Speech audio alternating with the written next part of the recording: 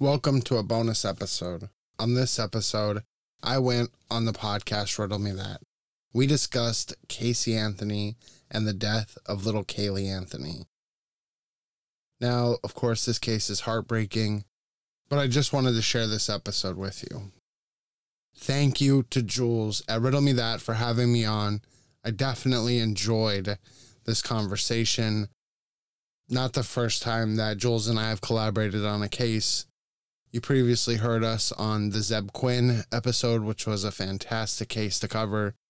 So Jules, thank you for having me. Definitely go check her out. And I hope you guys enjoy the show. Are you seeking that true crime fix from a podcast that started by someone who maintains strong ethics and, like you, has a deep fascination with the minds of these truly heinous individuals? Are you wanting more than just a weekly episode discussing such events? Do you wish to feel like you are actually part of the jury? If you're looking to gain knowledge and feel like a better person for it, then you and I both know that the Jury Room Podcast's Patreon is where the deeper understanding lives. For less than $0.25 a day, you can join Kevin Cook as he dives deep into the minds of these monsters while maintaining respect and empathy for the victims. He will also shout you out in future episodes, give you the ability to vote for future episode topics, a handwritten thank you letter, and some truly awesome stickers for joining, plus access to a Discord server and exclusive bonus content that can only be found by supporting this swiftly growing podcast. You can access Kevin's Patreon, as well as many other supportive links by visiting linktree/juryroompodcast. That's linktr.ee/juryroompodcast. Thank you so much for supporting the Jury Room Podcast.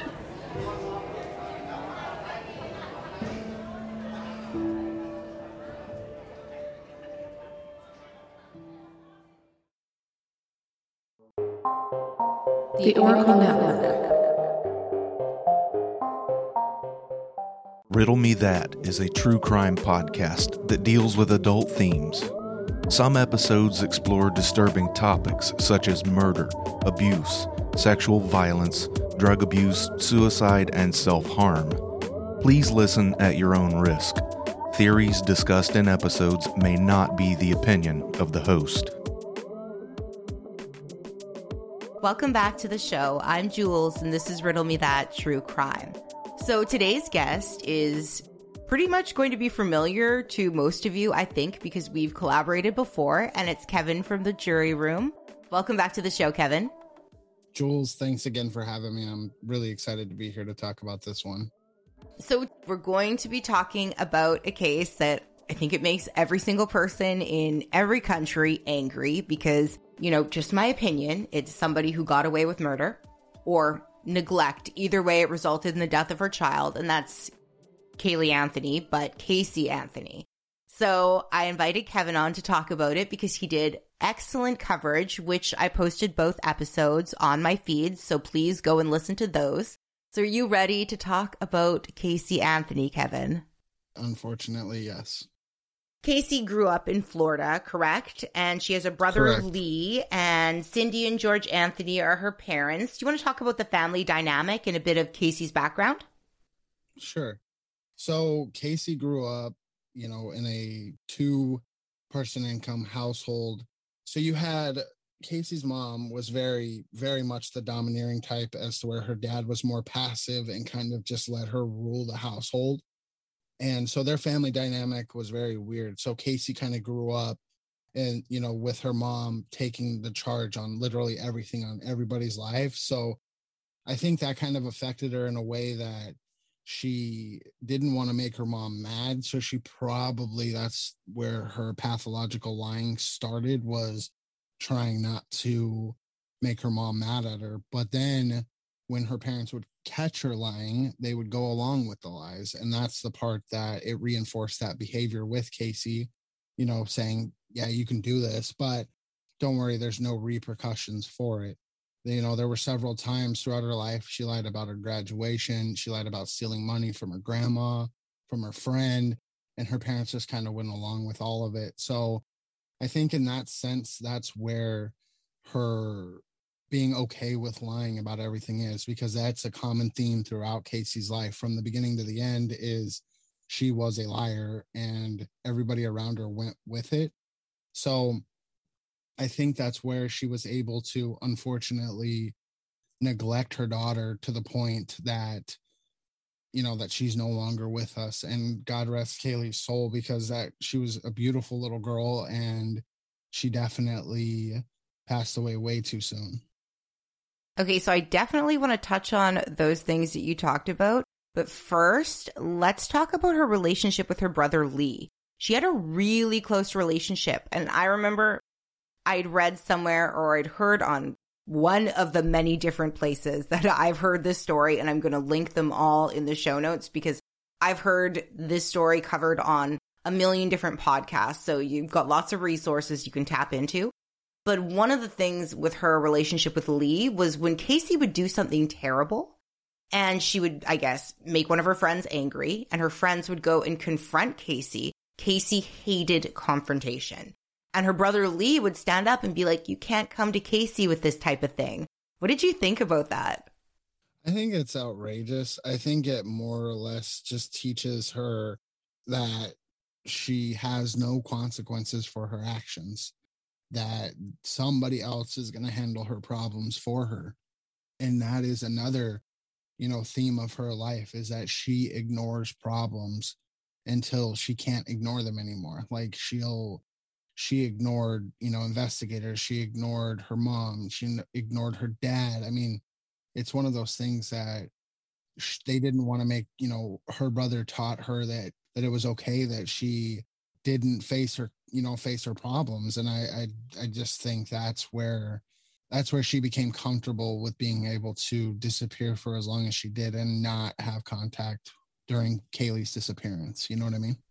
And I know that Lee was pretty pissed off too, because speaking of lying and, covering up, Cindy and George Anthony, I don't think they knew that Casey was pregnant until she was quite far along. And you think like, okay, we're all in a house together. We're going to tell Lee because obviously it's Casey's brother, but they didn't. They waited until she was basically going to give birth to let Lee know. And I think he was so angry that they'd kept him in the dark that he didn't go to the hospital. Right. And rightfully so. I don't know how they could keep that from him. Like, I don't even know how she would be able to hide it for as long as she did, because it's not like, your stomach doesn't grow because you eat too much, like, especially with the way that a pregnancy is. Like, your stomach grows a certain way and you're pregnant. So obviously, there was a lot of deception on her parents' part to Lee, plus, Casey deceiving him, probably wearing baggier clothes. They probably kept her away from him, for extended periods of time, those kinds of things. Or he maybe he was a little bit, he was just more or less like in the dark. He had the blindfold on, because there's a lot of times where you can, potentially you hear stories where people live with other people and they don't know what they're doing because they turn a blind eye to what's going on with them. You know what I mean? Oh, I totally know what you mean. And like, he may have suspected something was amiss, but the fact that nobody was confirming anything and nobody was telling him anything, I think that would be reason enough to be like, okay, like, I'm part of this family too. If we're keeping a secret, right, we're keeping it together. You kept me in the dark and you did so willfully. Like, they had every opportunity to tell him. And he doesn't seem like the type of person who would have been, out there telling people. He seemed to be very, very loyal to his sister Casey. So the fact that they didn't tell him is strange. But I think we don't know who Kaylee's father is because Casey likes to keep secrets. Right. And that's something that is hard to believe, that they were never able to figure out who his father was, especially with the media circus that was this trial, that they still haven't been able to find out who her dad was. So I give it up to whoever's, keeping that away from the public, if that's knowledge, because that's a hard secret to keep, Yeah, and we saw Jesse Grund, who was Casey's boyfriend, kind of step in and take that fatherly role to Kaylee. Do you want to speak a little bit about that? Absolutely. And I give it up to him, man. At the same time though, that relationship was weird too, because he also perpetuated that it's okay to lie. It's okay to not tell the truth because, he took her to his parents' house for dinner and her parents are like, bruh, she's pregnant. And he's like, no, she's not. She's just gaining weight. And yet his parents knew that she was pregnant and he's just denying it. Like he is completely oblivious to the fact that she's pregnant, or he just doesn't want to believe it, because I'm sure Casey was lying to him too. Oh, I'm not pregnant. I'm just eating a lot. Or, oh, I'm bloated, or, whatever the case is, whatever she told him, he blindly believed her. And so I give it up to him for wanting to be in Kaylee's life and wanting to take responsibility for that, because that is a trait that is very admirable. But I also don't blame him for wanting to get away from Casey's shit, because he probably could not take the lying and the deceit and the deception. And obviously it just got to a point that he couldn't take it anymore and he bailed. And I mean, rightfully so. But I do admire him for wanting to take initiative and be a part of Kaylee's life. He sounds like a really great guy. And at least during Kaylee's, very short life, she had some kind of consistency and a father figure. And there were so many people who loved her. Some really interesting things that I really like. You touched on this a little bit earlier, and it was Casey's graduation. I think this sort of sets the stage for who Casey Anthony is and the type of parents that she had. And I'm not trying to shame Cindy and George Anthony, but this is very much a situation of, we find out our daughter's not graduating and we have this party planned. Well, what do? Do we cancel the party? And do we tell everybody that Casey isn't graduating, no party for her? What do they do, Kevin? They don't. They go ahead with the party and they convince everybody that Casey is still graduating. They put on the front, and that, I think, cemented it for her, because those are during her formative years. That's when you're learning the most about yourself and learning the most about your traits, and the kind of person that you're going to be in the future is usually developed during that time. And so that cemented it to Casey that I can lie, but I don't have any consequences for my actions, and I still get celebrated. It was like I don't know, it was like a perfect storm in her head. She was able to lie her way through graduation. She never graduated, but she still got the party. Her parents rewarded her for lying. So in her head now, lying gets rewarded. You know what I mean? Oh, yeah. And it's mind-boggling, like how her parents would ever believe her at any point in time, because we know at some point Casey did work at Universal Studios, but yet she was let go, fired. I don't know exactly how, they parted ways, but she continued to say that she was employed there. She even needed her parents' car, which was that Sunfire, I believe, right? Right. Yeah. And that's another situation of her lying to the bitter end, right? The cops took her to Universal Studios to be like, oh, show me where you worked, this. And she's literally walking around waving at people, and nobody there has any idea who she is. And she's literally trying to just lie her way through this until she hits a dead end in the building. And she's like, yeah, okay, I don't work here. You know what I mean? It's literally impressive, the type of commitment that Casey has to her lie, because you know that everything is going to come crashing down. Like, you're waving at complete strangers, like, hey, what's up? And the cops know it's all a ruse. Like, they know you don't work there, Casey. Right. When are you going to stop this? Most people wouldn't commit to that point. But watching her get caught in the lie, she's sort of like, okay, I don't work here. And most people, you'd be like, yes, this person got caught in a lie. But I literally don't think Casey is that bothered by it. She still thinks she's going to get out of it. And to her credit, she does. And that's what's so frustrating. Right. I think in her head, though, if a lie keeps her from trouble, then it's okay. I genuinely think she started to believe some of her own lies. And so I think it's just one of those situations where she, like you said, she's okay with it. She's comfortable with it. And she will tell as many lies as she can to keep herself out of trouble and looking bad. And so that comes with a reinforcing behavior, that comes from her parents reinforcing it. And again, I'm not shaming her parents. Like, they probably did the best that they could, but it's also one of those situations where you have to teach your kids not to lie. You have to teach them that there are consequences for their actions. So there was like a major fight between Cindy Anthony and Casey where like I think things were thrown. Like it was pretty serious right before the last time Kaylee was seen by anybody other than Casey. And Cindy basically said, I'm going to get custody of Kaylee. So this is a pivotal moment. Did Casey willfully choose to end, allegedly, I mean, she's innocent in the court of law, but we're just talking about our own opinions here. Did she then choose to end Kaylee's life? Or was it a result of potentially just negligence and she was then scrambling to cover it up? Like those chloroform searches, what are your thoughts on that?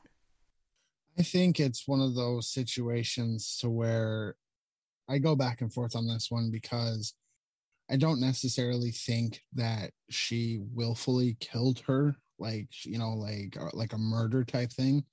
But I think that Casey, again, hasn't had any consequences for her actions. And one of the consequences of having unprotected sex is children. It's a potential, everybody knows it, right?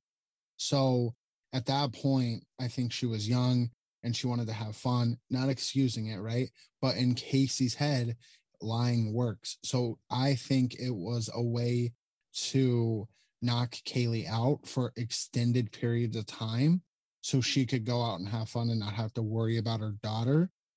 So I think it's a negligence kind of situation. And the chloroform searches is something that chloroform will knock you out for an extended period of time. There's, yes, you can have, overdose, especially if it's on a child, a level that might not hurt an adult is going to hurt a child. You know what I mean? Yeah, I think it's possible that it could have just been a situation where Casey wanted, because I watched a documentary and it was a 48 hours special, I think, and it was a 3-part special.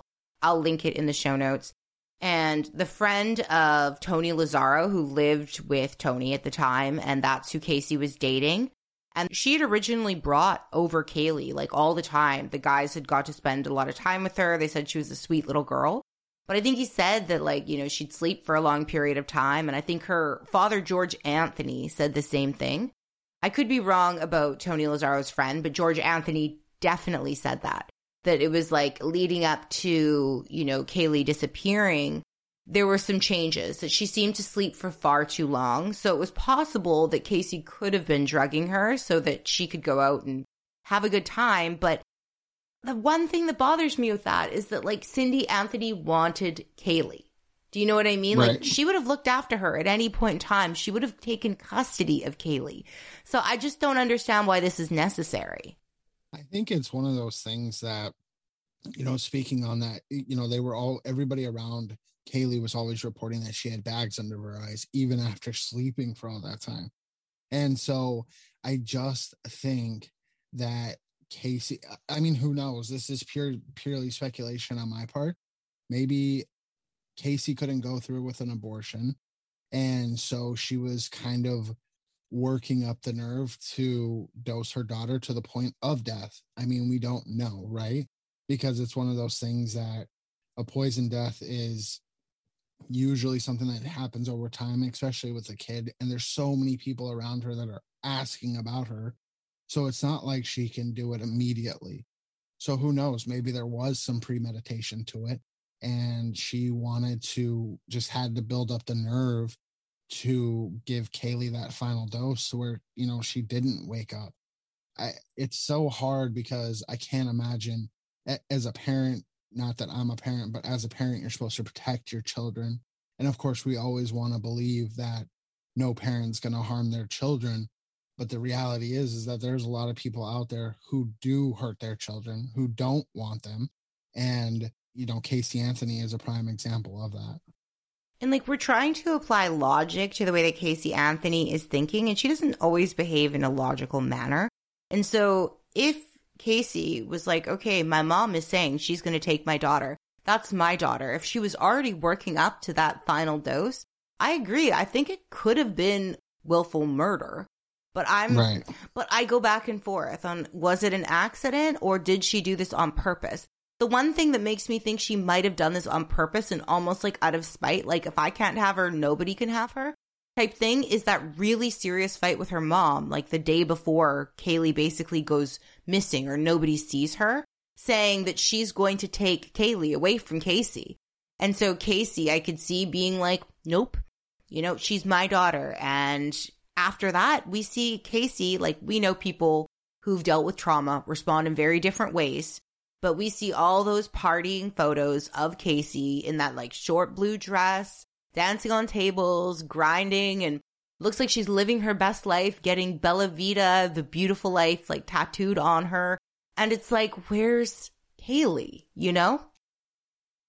And I think I don't know, because I wonder, like I always wonder, is if social media wasn't around at the time, would this case have blown up the way that it did, right? Because this case was like right on the brink when social media was starting to be what it is today. It's where everybody's connected and everybody can talk about it.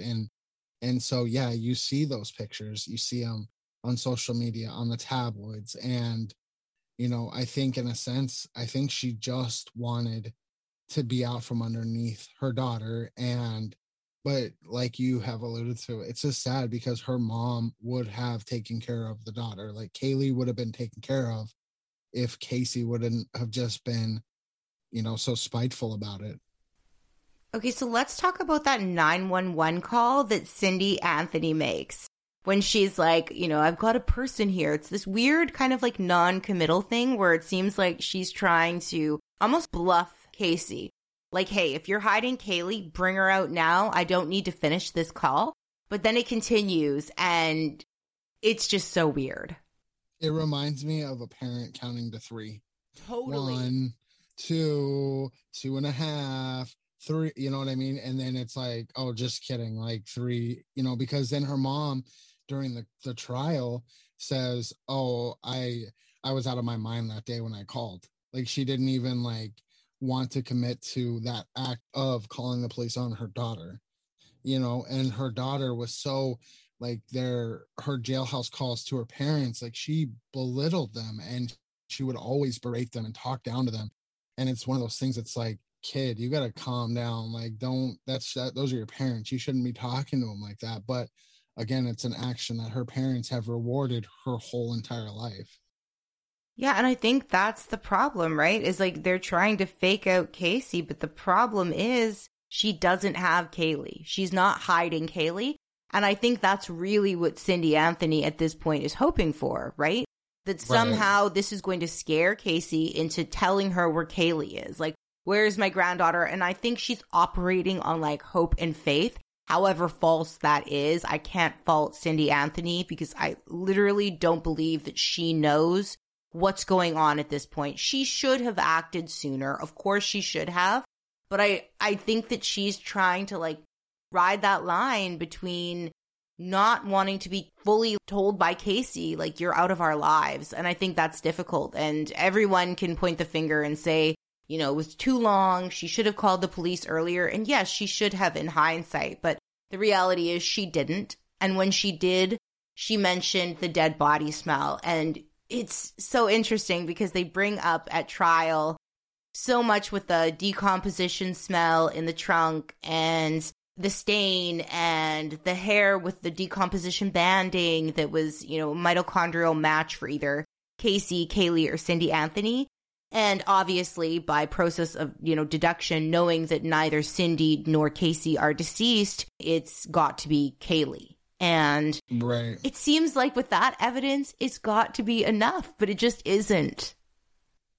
And it's one of those things too, because when they were bluffing, and it got to a point with Casey that there was no return. She couldn't lie her way out anymore. It was 30 plus days that nobody had seen Kaylee.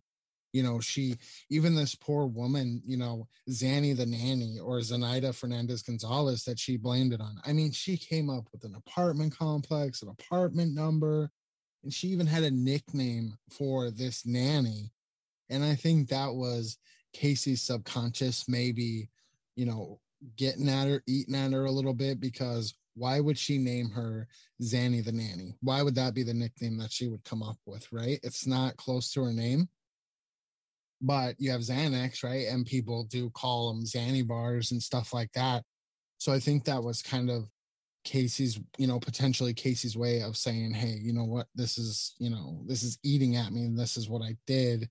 But at the same time, it's just like, and then she has this woman who's now, who ended up going after her. I don't remember what the outcome of it was, but, so it's just crazy that it got to a point. And I don't want to believe that George was involved in covering it up, but a lot of the evidence points that he had something, some kind of involvement, not during the fact, but it definitely points to him having some sort of involvement after the fact. But why he would continue to protect his daughter to this day is beyond me. She calls George and Cindy, like, there's this, it's almost like, this is what leads me to believe that it could have been an accident. Like, I'm 50-50. I really don't know. But the day after that fight that she had with her mother, Cindy Anthony, like the day basically Kaylee goes missing, there's like these rapid fire calls to her parents. And like, why is she calling her mom after, like, I think her mom tried to like strangle her or something? It was pretty serious. And it looked like she was reaching out for some kind of help. So I think it's possible that George may have helped his daughter cover it up. Again, I'm completely undecided, but I think there is some evidence to suggest that it's possible, right? Right. Oh, yeah, 100%. I mean, and then to the mere fact that Casey would allow her attorney during trial to accuse her father of being a predator, sexually abusing her. It only came up one time, never spoke about again. But somehow she allowed him to talk, to accuse him. And I'm not saying victims shouldn't speak up, right? There's tons of cases where the victims wait till a long time to say anything. So I'm not saying that, but what I'm saying is that it's disgusting that this came out during her trial and Casey never spoke about it before or after. So it's one of those tactics that if her dad did help her cover it up, like, she threw him under the bus and on the biggest stage possible, because this trial, I mean, there were millions of eyes on it. I still remember the day that, it came out that she was found not guilty for murder. And it's like, how, like, there was a lot of outrage, and it just, I don't know, man. I don't know how she would allow her defense attorney to speculate about something like that. Okay, so where I fall on that, it's so difficult because we can't say, definitively that this didn't happen. We've got Casey who behaves in a manner that is just incomprehensible to most people. And if she was indeed sexually abused, it might explain some of these later behaviors. I'm not saying that I think that George Anthony did anything to his daughter, but I'm just saying that I can't rule it out because we just don't know. You know what I mean? Just because Casey acts like, how many people think like a dirtbag, it doesn't mean that terrible things didn't happen to her. Right. And I'm not dismissing that fact, right? It's definitely not the point that I want to get across. It's because, a lot of victims act out and they act in different ways because of trauma. It's almost like it just comes across, just the optics of it. It just doesn't, I don't know. It just never sat well with me. Now, I will never, ever blame a victim. You know what I mean? That's a hard thing to live through, but it's just, I don't know. It just never sat well with me that's something that came out at trial. You know what I mean?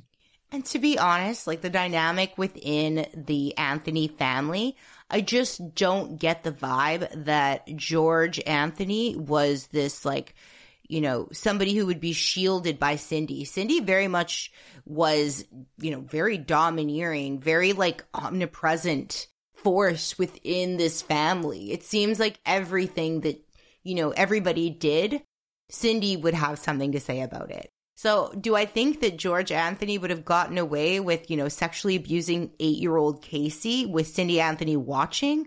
I don't think so. I think the probability is low, but I just can't dismiss it. And I 100% agree with you. It seemed very much like Jose Baez, who was the attorney for Casey, was using every single dirty trick in the book. And he's very much like that sensational showman type of a lawyer. And it's no more apparent than, the stories that you hear about Casey paying him in sexual favors and being seen naked in his office. And somebody saying to her, hey, Casey, you don't have to do that because he's selling photos of you and Kaylee to the press and making hundreds of thousands of dollars. So you don't have to continue to do that. I don't know if they had a relationship or what was going on there, but it was really bizarre. I 100% agree with that. That's something else that's just, I don't know, man. It's just her pure arrogance to just be able to still act like nothing is going on. You're literally involved in one of the biggest trials of the decades. You know what I mean? Something that started in the mid 2000s and it didn't end, you know what I mean, until later on. And it's and you're still out there partying and you still want to go do this and that. And then you're seen sleeping with your attorney. And that's one of the problems that I have with the justice system is that how many times have you seen somebody get off because they have a lawyer who can present doubt, but they're not presenting facts? You know what I mean? It doesn't matter what the facts are. It matters what you make it look like. And, unfortunately, he did his job. That was his job, was to defend her. Now, I'm not saying it makes it right, but he did do his job. Oh, he definitely did his job, and he made a huge name for himself because he was relatively unknown before the Casey Anthony trial, and I think he saw a huge opportunity, and rightfully so, because when it comes down to it, it's who is the better storyteller in court, right? Sure, the facts matter and the evidence matters, but a lot of times it's dueling experts. So it's whoever can make the jury pay attention while they're talking. And I think a lot of times trials are a snooze fest. So you get somebody like Baez who's jumping around and he's animated and so full of energy and everything that he's saying is incendiary. You're going to pay attention. Right. And so I don't know, man. It's hard and it makes me sad because the reality is that they had Casey and they should have, I don't know. I don't know how she was found not guilty. I've seen trials that have had far less evidence, but have been found guilty for far worse crimes and sit on death row for an eternity, and then be exonerated. I just don't understand how she must just be the luckiest person in the world. I mean, it's got to be something. I honestly think it comes down to Cindy Anthony. And I think she basically made that choice. Hey, I've already lost my granddaughter. Do I also want to lose my daughter? And I think that she just doubled down on Casey at that point. And she was willing to say and do anything to protect her daughter. And we can judge her for doing something like that, for, potentially lying on the stand, the whole searching for chlorophyll, but actually chloroform came up when those searches were done at a time when we know that Casey was home and not Cindy. So trying to say it was you searching for chlorophyll because you were worried about your dog eating grass or whatever is the silliest explanation ever. So I think it comes down to Cindy Anthony personally. Had she not been on her daughter's side, had she not so ardently defended her, I don't think that Casey would be walking free today. What do you think? Yeah, I don't think so either. I think if her family was on the prosecution side during the trial, I think it would have helped sway the jury to the other side, because her, nobody testified against her, nobody in her family, so how can there be doubt when, there's that her family is backing her? that speaks volumes in a court of showmanship. You can't even, like, her family is protecting her. I find it unfortunate that her family did go to the lengths that they did to protect her, to reinforce this kind of behavior, that they didn't stick up for what's right.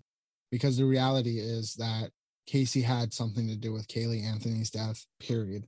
Whether it be neglectful or purposeful, that Kaylee should be in jail for it. 100%. She didn't get charged with homicide. She didn't get charged with murder. She didn't get charged with any of those. She got charged with lying to the police, not perjury, but lying to the police. And that's it. How is it even possible? And I know that the court of public opinion is different than the court of law, but it's one of those things that they just didn't get this one right. She deserves to be in jail 100%. And it's unfortunate that she couldn't, just take responsibility for her actions. I really feel for George Anthony here. Like, I know he had a bit of difficulty following the death of Kaylee. There was an attempt, I don't know if it was a suicide attempt, but there was an intervention called. Police came, I believe it was like to a hotel or something, and he'd written a note and it said something like, "Kaylee, here I come." And I know there was some marital discord between him and Cindy, and it was sort of like they were going to get divorced, but they weren't, because Cindy was like, "Oh, well, then I'm going to have to pay him alimony," because he seemed to have a bit of a spotty employment record. Like, he would get dismissed quite often. So it seemed like he very much took a back seat to Cindy. And then seeing him sit there at the trial, after Jose Baez had said that, like, so explicitly about 8-year-old Casey, like, having her father's penis in her mouth. And then poor George Anthony is, like, sitting there watching and listening and still supporting his daughter. It's just beyond me. Right. And that's another, I don't know, man. Like, I don't know how. All right. So let's do a hypothetical. Like, what would you be able to, just from everything you know in this case? I mean, there's, with Cindy, she 100% believes that she's innocent, that Casey is innocent. And George is like, definitely thinks she's involved, but that she had help. And I'm wondering if that suicide came from the guilt of helping her. Maybe he helped her without knowing that he was helping her dispose of her body. Or maybe he provided a ride, not knowing where Casey was going. There's obviously, lying is very much okay for this family. So who knows what the actual truth is? Like, who helped who? I definitely don't think Cindy was involved, but maybe George did do something that caused him so much grief that he did try to kill himself. Yeah, and he probably did it out of love for his daughter, right? If he did indeed do something like that. And, like, we know this family will lie at all costs. Like, you brought up the whole Zanny the nanny thing. This wasn't like something that Casey just materialized. She'd been bringing up Zanny the nanny for like a year and a half or something. She'd been, like, sowing the seeds of this being an actual person. And, like, said Right. that she'd worked with her at Universal Studios, where we also know Casey no longer worked. So she'd come up with this completely fictitious person. And, like, just lies about something for so long. Like, if you've already been talking about this person and, like, saying, this is where Kaylee's going, did you have a plan? Or were you just, like, working up to something? So the fact that George Anthony may have lied here, maybe even lied to Cindy Anthony, because I genuinely don't think that Cindy Anthony knew, right? Like, I don't think she did.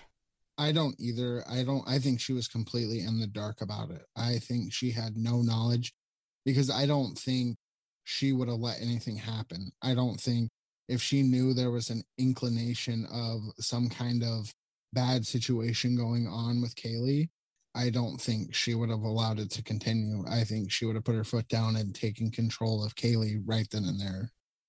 So let's talk a little bit about the discovery of Kaylee's body. because this has been so controversial and the experts really like duked it out in court over this duct tape. Yeah, that's definitely a point of contention within, and I've seen a lot of different experts who fight back and forth on that.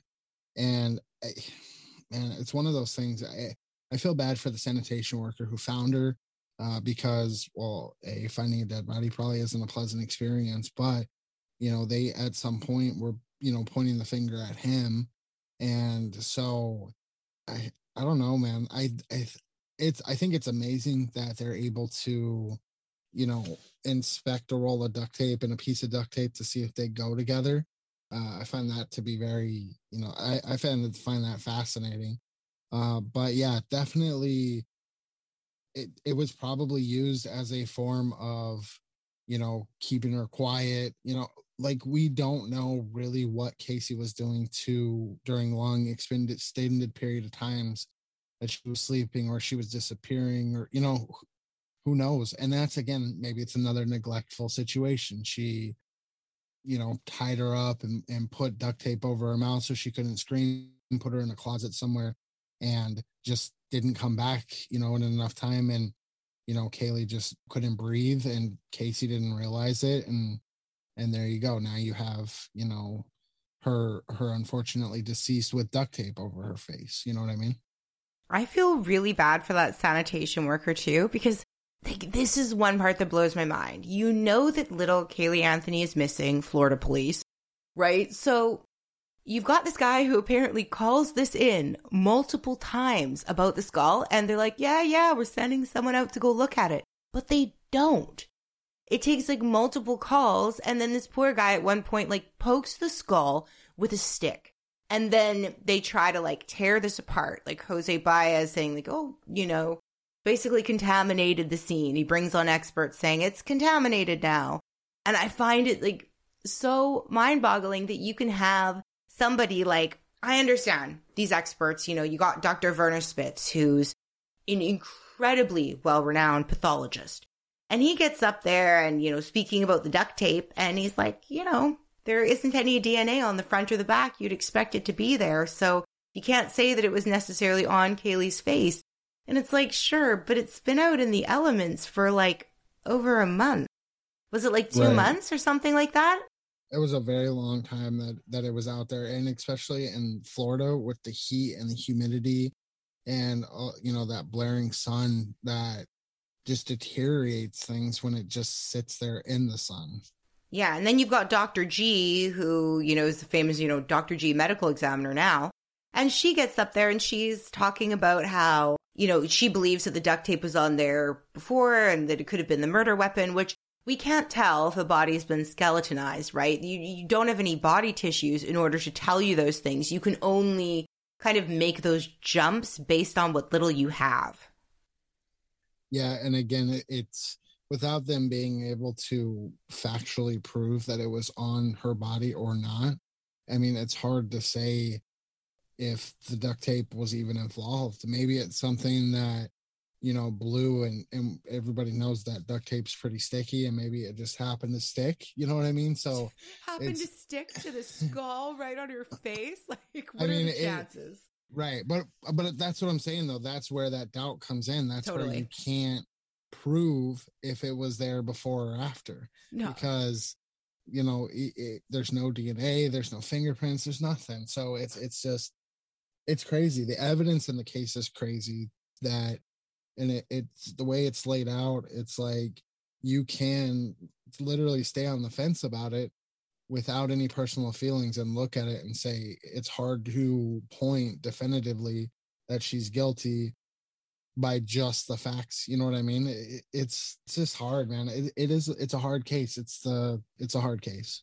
And you can't tell from the skeletonized remains of Kaylee if that duct tape was placed there.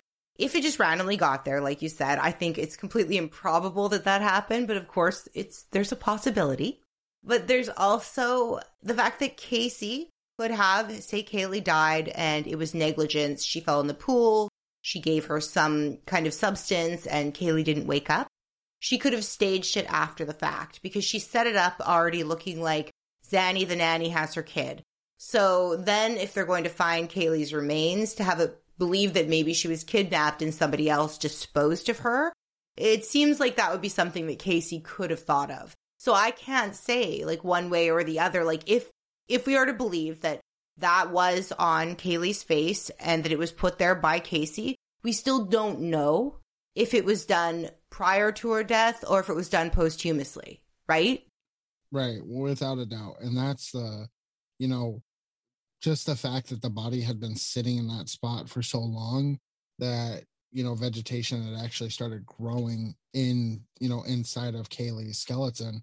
So the reality is that, you know, we can't prove whether it was there before or after because there's no evidence on it to suggest otherwise. Yeah, it's all of the forensics in this case are so confounding because you have really great experts on both sides and you're listening to them and you're like, okay, well, you're saying makes sense. Maybe that's a bit of a stretch. And so I bet the jury was just left really confused because you've got these people who are so well respected within forensic science telling you, oh, it's this. And then on the other side, they're saying it's this. So it's almost like it cancels each other out and you're just left really confused. Right. And how is a person who is not an expert, who has really no idea what they're talking about, the words are foreign, the terms that they're used is foreign. Yes, they explain it to them, but if the experts can't agree on something, I don't know how 12 people are supposed to agree on something. You know what I mean? No, that's a great point, right? Because if you don't have a background in forensic science, it's all going to be like just a bunch of gobbledygook that you're relying on scientists or pathologists to explain to you, right? Like that whole decomposition smell in the trunk, you know, test thing. And it's like, okay, well, is this junk science? Is it real science type thing? If you're a jury member, it's all very confusing. It's not just so simple as DNA. We're talking about like the smell of decomposition being tested. It's got to be really overwhelming. And you're relying on a jury where these people aren't scientists. They're not experts. So you've got experts who are dueling it out on both sides and you're left going, okay, well, you know, like you said, with the whole duct tape thing, there is some doubt. They've poked some holes. And that is what Jose Baez has done a really good job of. He's done a pretty good job of just putting enough doubt in the state's case that it's like, okay, well, could it have been something else? Right.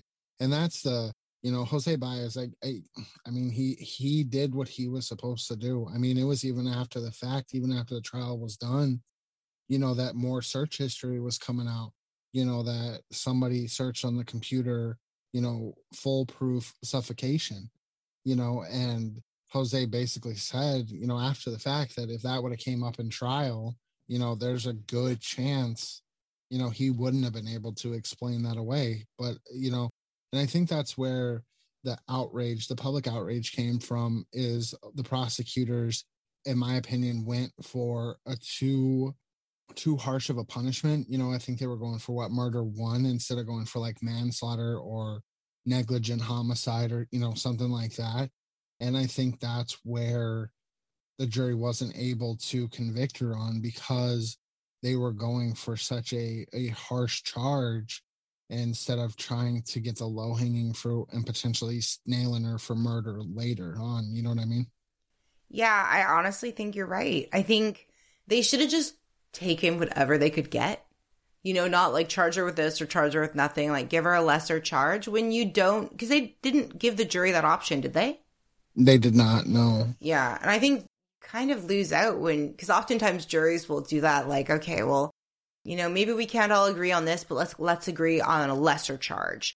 But they really wanted all or nothing here. And I think you see that with prosecutors sometimes, and I don't know if it's hubris, because you definitely have a pretty good case here.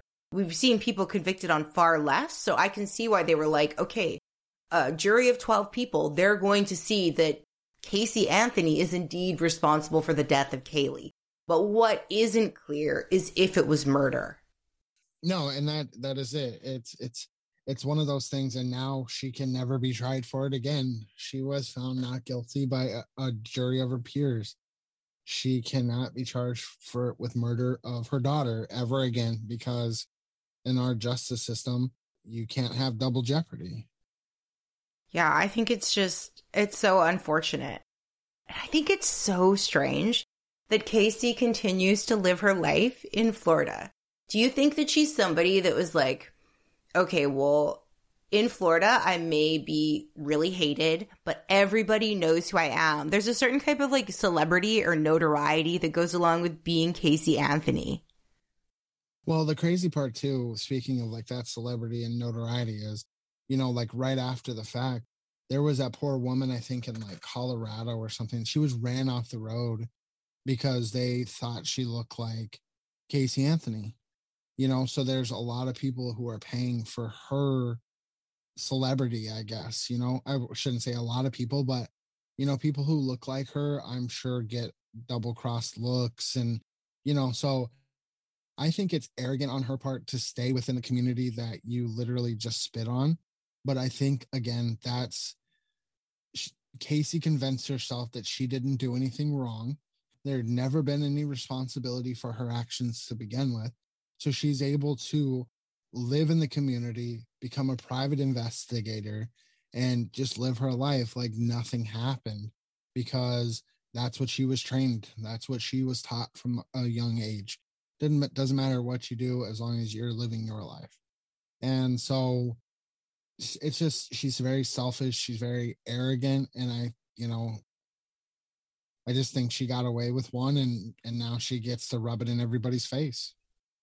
I watched Bailey Sarian's makeup mystery murder video on Casey Anthony. And she was like, when I was doing my research, I was surprised that more people hadn't kicked Casey's ass. She's like, I'm not advocating for violence, but I thought that I would see a bunch of things come up about that. And when I Googled it, I think there was something rather recently about somebody throwing a drink in her face or something, but I'd never seen anything so horrible. Nothing really awful has happened to her, to my knowledge.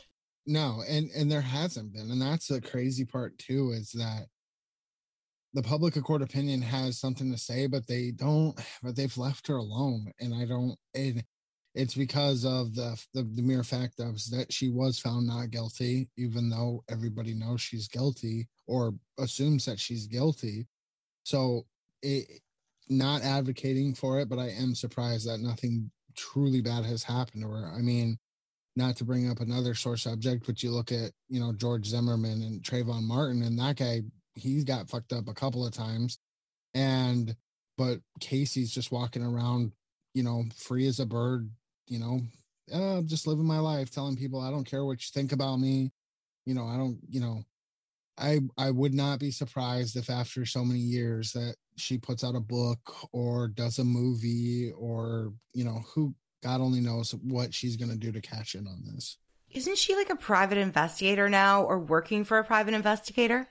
She was at one point or another. I don't know if she still is now, but I know she was at one point. Oh, God. So this is People Magazine. It's written by Steve Helling. So I'm just going to read it verbatim here. Casey Anthony starts PI firm, claims she wants to help other wrongfully accused women. Oh, dear. It's that arrogance, Jules. How the... Okay, let me read this here. Okay, so I'm going to quote Steve Helling here. So, Casey Anthony raised eyebrows last December when she filed paperwork to open a private investigation company in South Florida, leading many to speculate why she would want to start a business in the legal field. Although some news reports have implied that Anthony wants to investigate the 2008 death of her 2-year-old daughter Kaylee, a source close to Anthony says that's not the case. That's a closed chapter in her life, says the insider. She's not starting a company to get answers about Kaylee. Isn't that intense? Other wrongfully accused women, nobody believes that, Casey. Oh my God, dude. That's the arrogance of her, though. That's what I'm saying. I'll give it to her. She is ballsy. She has no shame and no idea of the gravity of the situation that she was involved in. She got away with it. She got away with it all. What? And we can't even shade her arrogance because she's arrogant because she continues to get away with things. Her parents right. let her get away with everything. She literally got away with murder or neglect, in my opinion. I know, because it's one of those things that you can go scream in her face and say, you're guilty. But she's like, nah, I'm not, because I was found not guilty. And it's like, and you can't, it's like, well, yeah, you're not wrong because you were found not guilty. It's crazy. I don't know, man. It's that arrogance that frustrates me too, because I'm just like, how can you, like, the outrage, like this case is frustrating from beginning to end, because it's like, it took the media by storm. It was all over social media. I remember it was 2008. I was in my early 20s, and I'm like, this is insane. Like, how is this chick not arrested? She had something to do with her daughter, but yet here we are in 2022. Casey Anthony was found not guilty. Kaylee Anthony is unfortunately deceased, and we are still talking about her. And how is it just doesn't make sense. And I think it's so sad too, because Casey Anthony behaved in, I mean, I'm not going to say she's like a monster, but like the fact that she continues to lie about everything and seems to show a lack of empathy, like no regard for her daughter. In those interviews, those jailhouse interviews with her parents, it's sort of like the eye rolling and like the lack of tears, the lack of emotion, when her parents are clearly feeling all of these deep emotions about Kaylee being missing, their daughter being in jail, and Casey just dismisses them, and it's really hard to watch. Right. And that the whole thing frustrates me. The way she talked to her parents, the way she talked to her friends, the way she stole from her family, the way she stole from her friends. I mean, just everything. And she always got away with it. That's the part that infuriates me. How do you get away with so many things, bad things that you're doing without any kind of repercussions? It's infuriating. Ugh, that Investigation Discovery special that I watched, that 3-parter, George Anthony was talking about it, and there is no relationship between him and Casey, and him and Cindy are still together, which doesn't really surprise me, because if you go through something like that, it's literally like trauma bonding, I think. Right. It's one of those things that either makes or breaks a relationship. It either drives you closer or you guys just part ways. There is really no in between. The media circus that surrounded them too. Like, do you remember, for whatever reason, it's sort of like the same era as Britney Spears with that umbrella and the shaved head when she was going through that mental health crisis, and it was just so heartbreaking. And the media was all over her. Well, the media was doing the same thing to George and Cindy Anthony, and Cindy Anthony and George Anthony were acting in a way that was just fueling the fire, right? You know, if you go back and you watch those clips, it's like, whoa. It's a lot, and you can tell they were in a great deal of turmoil. Oh, 100%. And that's the problem. I social media is a blessing and a curse. The media is, it helps us stay connected, and that's the blessing part. But unfortunately, perceptions, right? Everybody perceives, them for doing whatever they're doing. And it might be a normal day for them, or, the way that they come off in the media, whatever the case is, or the way that a video comes across. Now you have literally millions upon millions of eyes and voices, controlling that narrative. And so I don't know, man. I think that the social media age has created some of these stories like this, that are they're captivating. And that's the other thing. And what was her name? Nancy Grace, she ran with this shit. All of them. Yeah. You know what I mean? It's one of those things. And Casey, I think part of it too, like the frustration and the anger that people have for her. There's video clips of her out there talking, and she's just like, I don't give a shit what you think about me. I don't care. I sleep okay at night. And it's like, that part just doesn't sit well with people. You know what I mean? No, it doesn't. But Casey Anthony doesn't care how it sits well if it sits well with any of us. So right. she's sleeping just fine at night. So while all of us are fretting about poor little Kaylee, Casey Anthony's living her best life, I don't doubt, because we know 1 month after she was out there getting tattoos and dancing on tables. So although I'm sure she's mellowed out now, she's still just doing whatever she's doing. And I mean, wasn't it a wet t-shirt contest that she went to? It was a hot body contest, whatever Oh, that there you is. go. Hot body contest. And like, not shaming anyone. If you want to be part of a hot body contest, go for it. But it just, in the wake of the disappearance of your daughter, it just seems like a strange choice. Strange would be the understatement of the year right there. Totally. And before we wrap up talking about this case, can you talk a little bit about what people said about little Kaylee Anthony? Because I think she's the heart of this story and why so many of us care. And we focus a lot on Casey. Let's focus on Kaylee for a minute. I think she was a beautiful little girl. She had, I don't know, just a light to her eyes. I think that was diminished too soon. And I think a lot of people saw their daughters or their grandchildren in her, or their sisters. And so it's hard to imagine that anybody would want to harm her. So I definitely hate the fact that Casey gets so much of the attention, but she's still here while Kaylee's not.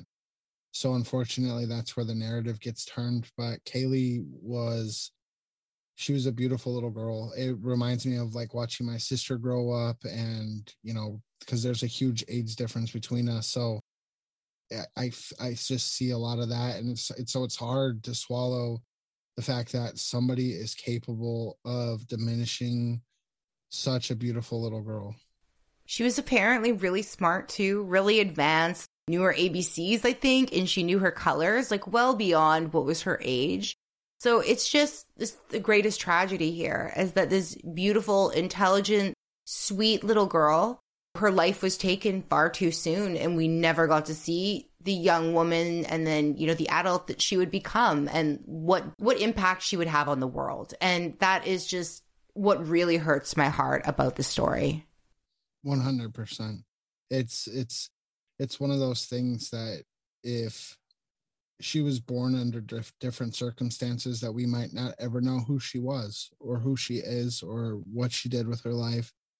But unfortunately, she'll forever be known as Casey Anthony's daughter. And it's gut-wrenching, the fact that Kaylee, that she was killed the way that she was, because she didn't deserve it. No child deserves to go through that. Nobody deserves to be killed, but no child deserves to go through that. She's innocent. She was full of life, and she had a lot of people around her who loved her. And I just wish that Casey would have just let Kaylee go, like let her go with her grandparents, put her in the system. As messed up as the system is, at least she still would have had a chance at life. She had people that loved her, that were willing to take her, that wanted her. And I think that that's what is just heartbreaking, because Cindy and George would have taken Kaylee if that was the issue for Casey. You know what I mean? If she wanted to just go out and party, well, she could have gone out and party. We just don't know what happened. And at the end of the day, there's so many people that are left crushed by this. And especially like George Anthony is really hard to watch in interviews. It's hard to watch Cindy as well. You can tell that the two of them are so impacted, even today, by what happened to their granddaughter and what happened with their daughter. It's just left this indelible mark on the Anthony family. From top to bottom, too. It's not just, we hear about George and Cindy. What about her brother Lee? What about aunts, uncles? About Lee? Right, your actions have deeper ramifications than you'll ever know. And that's the hard part, or not the hard part. That's the sad part about this, is that how many people did her bad choices affect? You know what I mean? Oh, totally. I think that Casey's, it basically like ripples out, right? That every single person with the last name Anthony who's connected to her, there's going to be some level of stigma attached to being related to Casey Anthony. Nobody wants to be Casey Anthony's aunt, uncle, brother, whatever it is. Like, I'm really curious. I would like to hear what's going on with Lee. and Right. how this has impacted his life. But I haven't seen any interviews recently with him, so I really don't know. Have you? I have not. Would you change your last name if it was Anthony?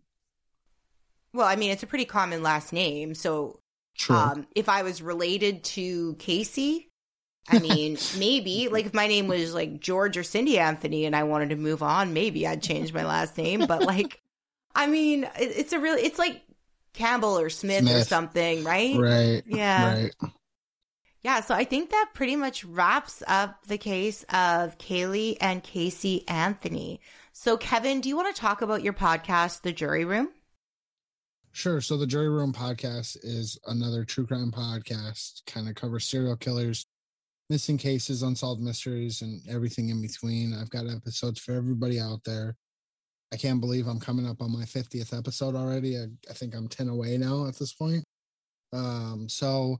But I do an episode every week. So I'll do a case and then I bring a guest on and we talk about it. And, so that way that's kind of what the German podcast is about.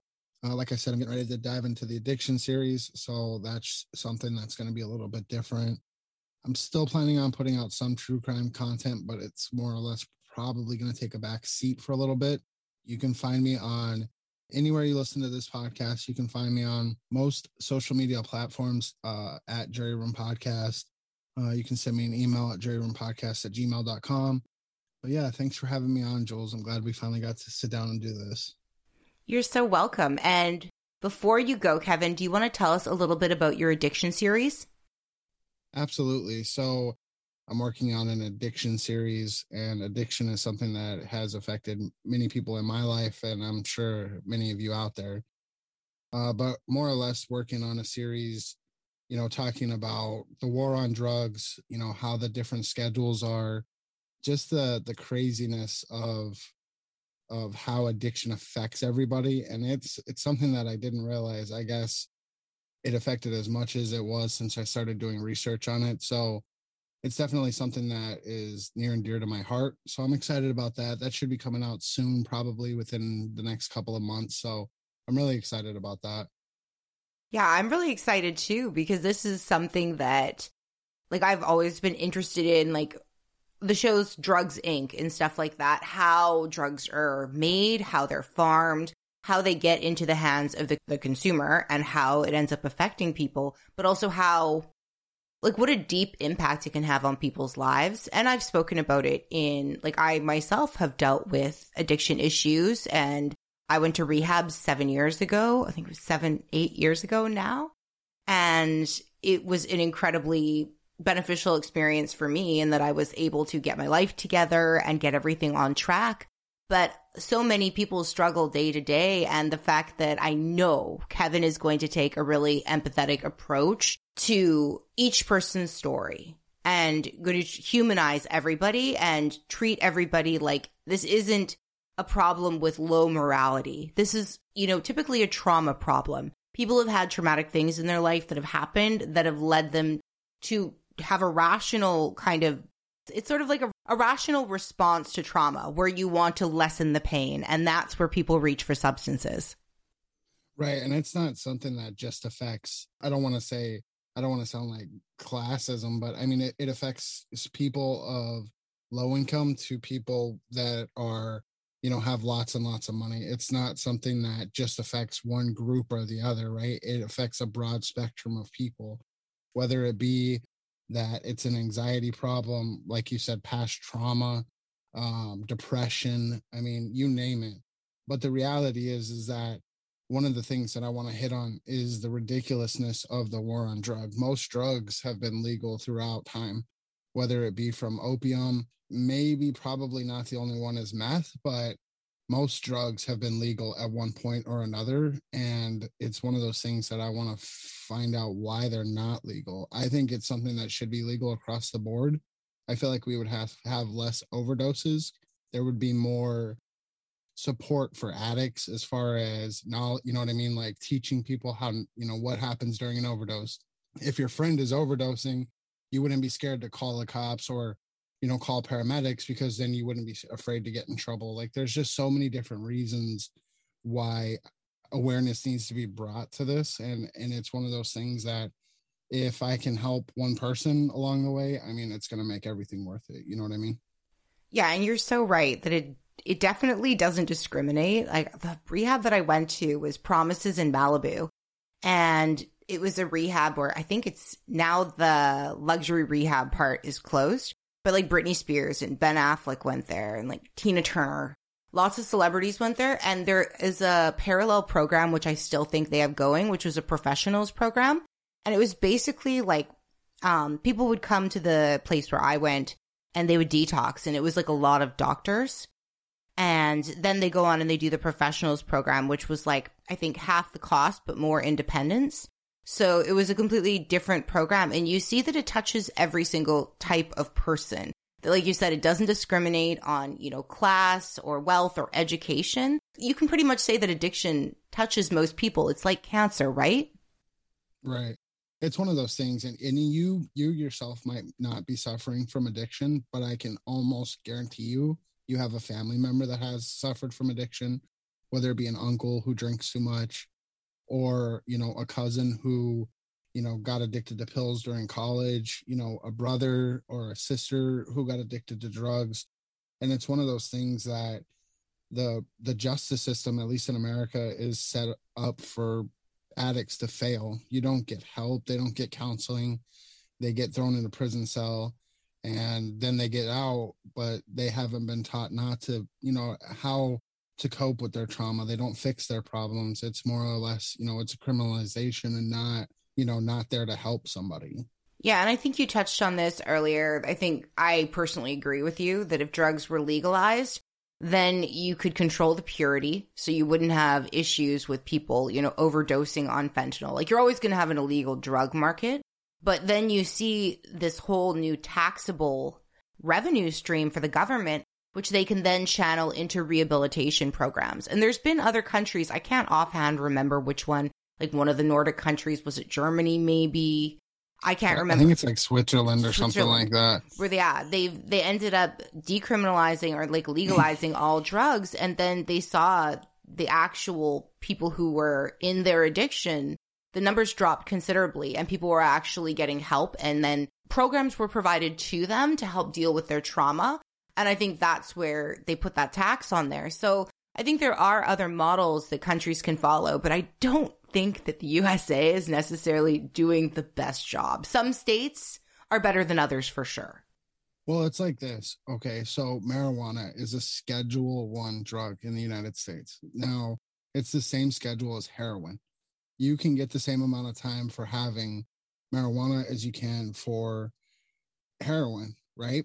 Okay, but let's think about this. How many people have you heard getting too drunk and killing somebody, or getting too drunk and dying from alcohol poisoning? But have you ever heard of a pothead getting too high and dying? I haven't.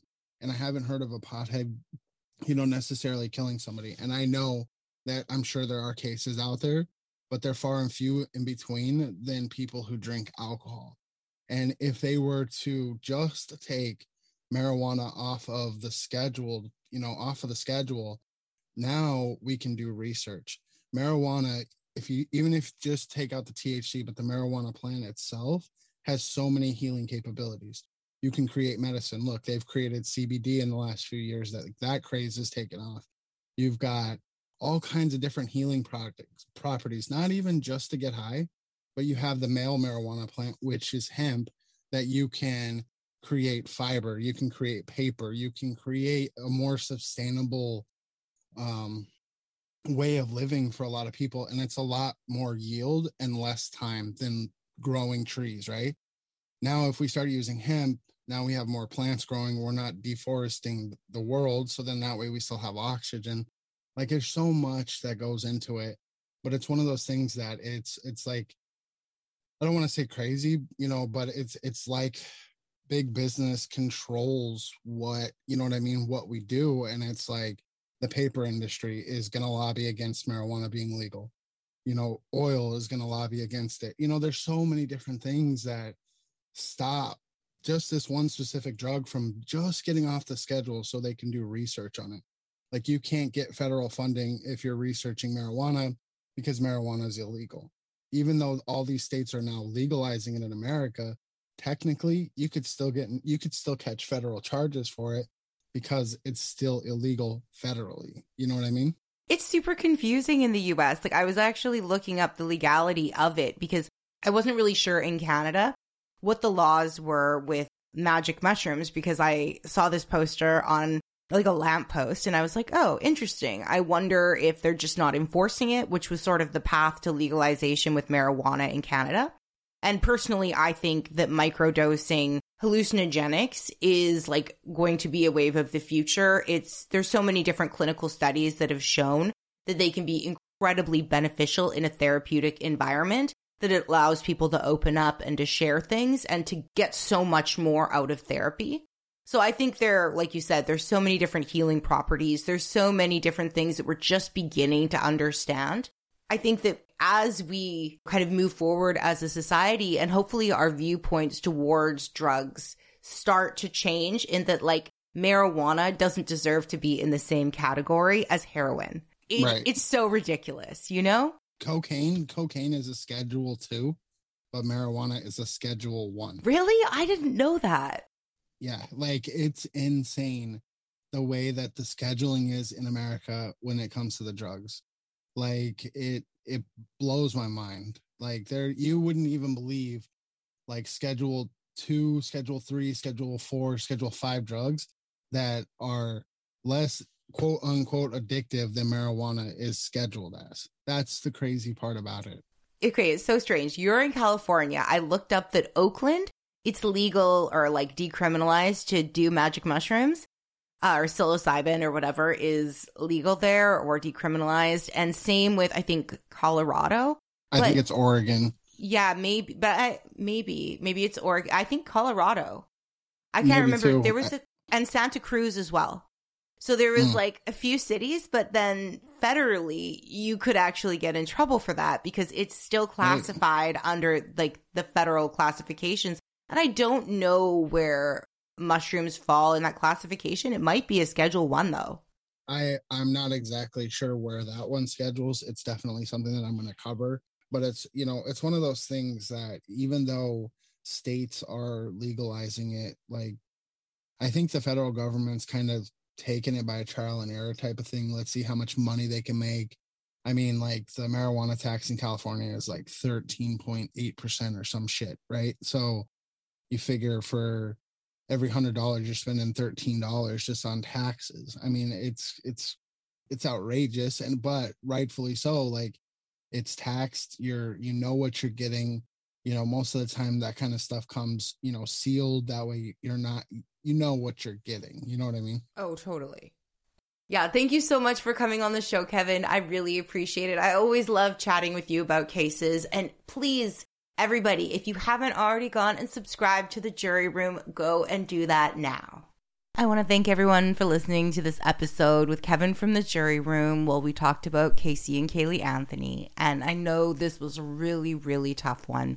So if you want to get a hold of me to talk about the case or just in general, you can reach me at Podcast Riddle on Twitter or riddlemethatpod@gmail.com.